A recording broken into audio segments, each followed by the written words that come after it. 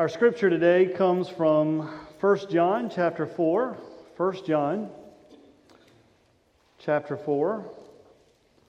We'll begin in verse 7. While you're turning, yesterday we had a great time together with a variety of things. Actually, there was a children's conference going on and some other things happening here at the church. But also we were doing early response team training. Some of you were there.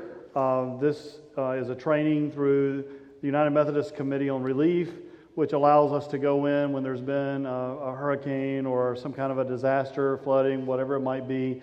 Allows us to kind of come in early with the training. We do the background checks and other things. We had about 35 people take the class, but some of you were sharing that you were not able to be there yesterday and were asking, what can we do? There is another class on November the 10th that'll be in Salisbury. So if you're looking for an opportunity, send me a note, or you can go to the conference website as well, but feel free to send me a note and I can send you the information so that you can go. This will allow us, especially with what has just happened in the Gulf Coast, to be able to send teams in and they know that you've been trained on how to come in for relief and recovery and that you have been background checked, so they know that your reason for coming in is to help and not to harm in any way. 1 John chapter 4, beginning of verse 7. John says, "Beloved, let us love one another, because love is from God. Everyone who loves is born of God and knows God. Whoever does not love does not know God, for God is love. God's love was revealed among us in this way. God sent His only Son into the world so that we might live through Him. And this is love. Not that we loved God, but that He loved us and sent His Son to be the atoning sacrifice for our sins. Beloved, since God loved us so much, we also ought to love one another. No one has ever seen God. If we love one another, God lives in us, and His love is perfected in us. By this we know that we abide in Him and He in us, because He has given us of His Spirit. And we have seen and do testify that the Father has sent His Son as the Savior of the world. God abides in those who confess that Jesus is the Son of God, and they abide in God. So we have known and believed the love that God has for us. God is love, and those who abide in love abide in God, and God abides in them. Love has been perfected among us in this, that we may have boldness on the day of judgment, because as He is, so are we in this world. There is no fear in love, but perfect love casts out fear. For fear has to do with punishment, and whoever fears has not reached perfection in love. We love because He first loved us. Those who say, "I love God," and hate their brothers or sisters are liars. For those who do not love a brother or sister whom they have seen cannot love God whom they've not seen. The commandment we have from Him is this: those who love God must love their brothers and sisters also. This is the word of God for the people of God. Thanks be to God. Let us pray. Almighty God, we give You thanks for Your holy word and for the privilege of studying it together. And now as I stand before these, Your people, Your church, I pray that this would be Your message and not my own, through the name of Jesus Christ. Amen. In the 1980s, mid-1980s, there was a song that was made popular by this blind, passionate singer named Ronnie Milsap. Ronnie Milsap put out a song called "What a Difference You've Made in My Life." It's a gorgeous song, and then later Amy Grant put it out, and some others have sung the song, but the song has some beautiful words. What a difference you've made in my life. What a difference you've made in my life. You're my sunshine, day and night. What a difference you've made in my life. What a change you've made in my heart. What a change you have made in my heart. You've replaced all the broken parts What a change you have made in my heart. Love to me was just a word in a song that had been way overused. But now I've joined in the singing because you've shown me love's true meaning. So now I want to spread the news of what a difference you've made in my life. I mean, it's a powerful song. Now, I haven't researched the song well enough to know, was this song originally designed to be a Christian song or was it a love song, about two people? I don't really know, but you place that song inside the church, it's pretty powerful. When we look at what a difference God has made in our lives, what a change God has made in our hearts, that God has replaced all the broken parts. How love to us was just a word in a song that had been way overused until God showed us love's true meaning. I mean, it's a powerful message. If you were going to look at what is the message of John, it's love. If you read the Gospel of John, you will see the word love weave its way through the Scripture. When you read 1 John, you'll see the word love weave its way through the Scripture. As a matter of fact, one of the most beautiful and well-known verses that we have in the Gospel of John that we actually mentioned last week is John 3:16. For God so loved the world. The challenge with that verse is that we have heard that verse so much, we've quoted that verse so much, that sometimes we don't really hear that verse. That God so loved the world that He gave His only begotten Son so that whosoever would believe in Him would not perish but have everlasting life. One of the things I periodically do when we're doing a memorial service or a funeral service is I will take that verse and change it with the name of the person who died. Or just change your name. Put your name in there in place of the world. For God so loved you. For God so loved you. That God gave His only begotten Son so that if you would believe in Him, you will not perish, but you will have everlasting life. I mean, love is God's motivation. It's why God does what He does.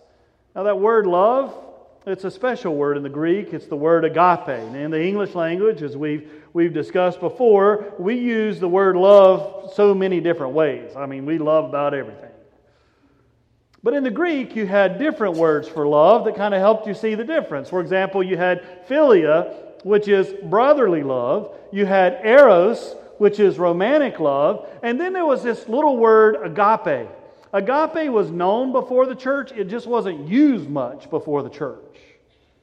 Agape is a special kind of love. It's a deeper kind of love. And agape is the Greek word that is used all throughout 1 John. It's also used throughout John's Gospel. The word agape love is unconditional love. Now, I'll share with you, I think there is a difference between unconditional love and unconditional approval. And when I shared that in one of the earlier services, I saw somebody kind of grimace, they kind of furrowed their brow like, wait a minute, preacher, what are you talking about? And here's what I'm talking about. I have unconditional love for my children. I do not have unconditional approval for whatever they do. I mean, our children, we love them. We tell them there is nothing you can do to ever keep us from loving you. But that does not mean that I then say, because I love you, whatever you do, I'm okay with. There is a difference. But what God is saying to us here is, I love you unconditionally. I love you for who you are, where you are, right now. Unconditional love. It's unmerited love as well. The word agape means an unmerited love. And John tells us in the Scripture in verse 7 that it's a gift from God. Paul tells us that this love is a gift from God. It's nothing that we do that we can earn this love from God. God so loved the world first. It's a gift. But this word agape, it's also a deeper word that means sacrificial love.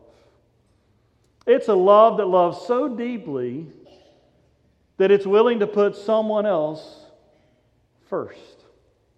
It's why Jesus said in John 15, verse 13, greater love has no one than this, than the one who's willing to lay down their life for a friend. Now hold on to that. Jesus said there's no such thing as a greater love than one who's willing to lay down his life for someone else. And John 3:16 then reminds us that God so loved you, God so loved the world, that He laid down His own life for us. You see, it's not God looking at us going, hey, love you guys, mean it. It's so much deeper than that. And John uses this word throughout. As a matter of fact, he tells us in verse 8, actually twice in the Scripture, God is agape. God is love. This is God's essence. This is God's being. This is God's identity. And then John goes on to say, and God doesn't simply say, I love you. It's more than just some emotional attachment. God demonstrates God's love. It says in verse 9, God's love was revealed in this way. God did something. God's love for us was so powerful that it caused God to act. And God revealed God's love in this way. God sent His only Son into the world so that we might live through Him. And this is love, not that we love God, but He loved us and sent His Son to be the atoning sacrifice for our sins. That's amazing love. I was talking to somebody in our church not long ago. He came into my office and we were having some conversation, and he's kind of new to the congregation, and he was going, I just don't understand why churches across America are not just running over. I just don't understand why they're not just packed every Sunday. He goes, every time I come into the church, every time I come into the sanctuary, every time I'm in this space, I'm reminded of who God is. And he goes, I'm just reminded that God really loved me enough that God would be willing to sacrifice His own Son for me, for my sins, that I could be forgiven, that I could have everlasting life with Him. And he goes, and when I do that, man, I just got to start praying. I just want to sing praise to God. I want to worship God. I just don't understand how, if the world really knew how much God loved them, why we're not just packing out the church going, hey, God, we love you too. And he was just so full of this faith and this passion. And he goes, I was going through some hard times recently, and somebody told me, said, you need to pray and ask God to help you with it. And he goes, I can't ask God to do that. And the person said, well, why not? And he said, well, my goodness. He said, God already loved me enough that He gave me everything He's got. He's already given me His Son. How could I dare go back to God and go, can I have some more? And he goes, and then they began to explain to me about how being God's child means that God wants you to ask and embrace, and that it's a relationship. But he was so full because God had revealed God's love to him and the giving of His only begotten Son, our Savior and Lord Jesus Christ. So John says in verse 13, by this love we know that we abide in Him and He in us, because He's given of His Spirit.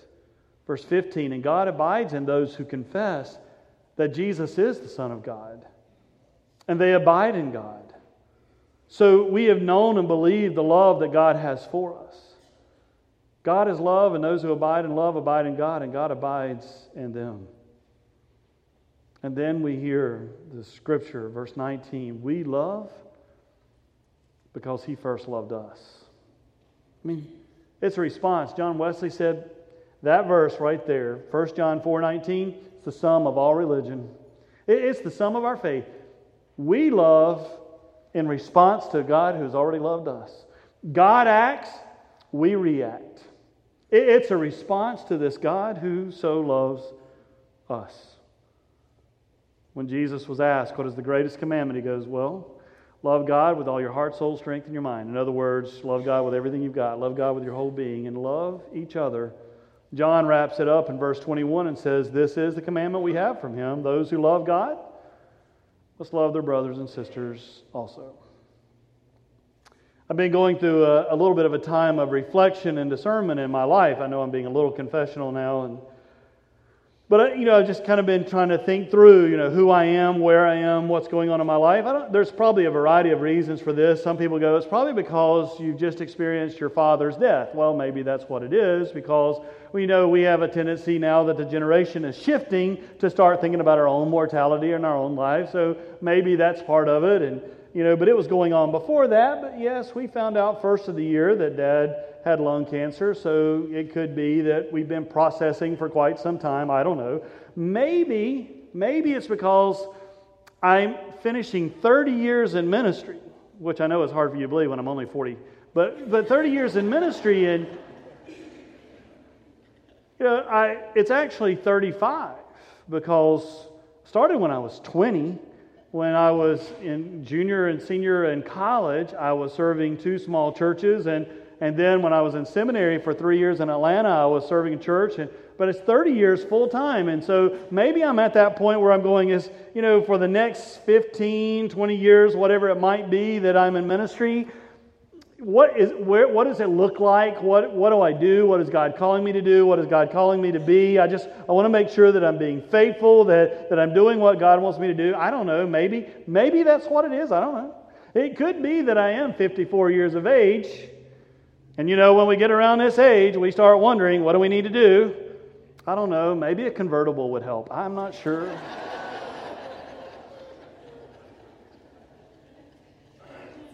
I shared that yesterday we did the early response training so that we can go into disaster areas. The guy that led the response training is somebody that I went to college and seminary with and have been friends with from the time I was 18 years old. Nancy and I have known him, most of our lives. And so after the training, we took him to dinner. And today's his birthday, so we thought, you spent the day with us. We want to thank you for spending the day and doing the training. And today's your birthday, so we're going to, we'll take you out to dinner. We were sitting in the restaurant having dinner, and he started telling stories. And those of you who were there yesterday know the guy tells stories. And so he was telling a story, and he said, I've got this lady in my church, and for some reason, she is absolutely convinced she's going to die. And I looked at him and I said, and she's right. Well, he goes, well, I know that, but she's thinking like now. Because the death rate is pushing right at 100%. I mean, we pulled Jesus, Elijah, Enoch out of we're pushing right at 100%. So maybe it's that I'm at this point of knowing that mortality is a reality, and I'm 54 years of age, that I just don't have time to play church anymore. We've got to be real as the body of Christ, as the church. I don't know, but I think the reason that I do what I do is because I really do believe that God so loved the world that He gave His only begotten Son. And I can celebrate what a difference God has made in my life. And I can join in the singing because God's shown me love's true meaning, and that's why I want to spread the news. I really do believe this, and the challenge is I really want you to believe this. I want you to experience the difference that God is making in your lives and that God wants to make in your lives. I remember sharing with somebody one day. I do some coaching sometimes of pastors and churches, and he was asking me, he goes, what do you think next level really looks like? I mean, what does it mean for me to go to the next level as a pastor? And I said, here's what will take you to the next level. What will take you to the next level is when you have trouble sleeping at night because there's somebody that you know that does not have a relationship with Jesus Christ. There's somebody that you know that wants to grow deeper in their faith, and you haven't had a chance yet to take them there or get them connected where they can go there. Next level is when you have trouble sleeping at night because you believe this so much that you've got to get it out there. That's the passion and the next level. I really want you to believe this. I really want you to receive the fact that God loves you the way God does. I mean, we use this word love so often that it does become almost a word in a song that's overused. But do you understand That God loves you so much that He gave His only Son for you. It's overwhelming. It can be so overwhelming for us. But it's the essence of the faith. It's the essence of the gospel that in our brokenness, God intervened and offered Jesus Christ. And through the church, God wants to make a difference in the lives of the world. So I think it's a time not only for discernment as pastors and clergy and others, I think it's a time of discernment in the life of the church. What does it mean to be the church today? What does it mean for us to be the church in this world today? To be the physical presence of Jesus Christ as we share in our mission statement, but it's not something that we came up with on our own. Paul says it in Corinthians. You are the body of Christ. We're the church. Now, the first thing we have to understand when we talk about the church is this is the sanctuary. This is not the church. You're the church. The church is the people.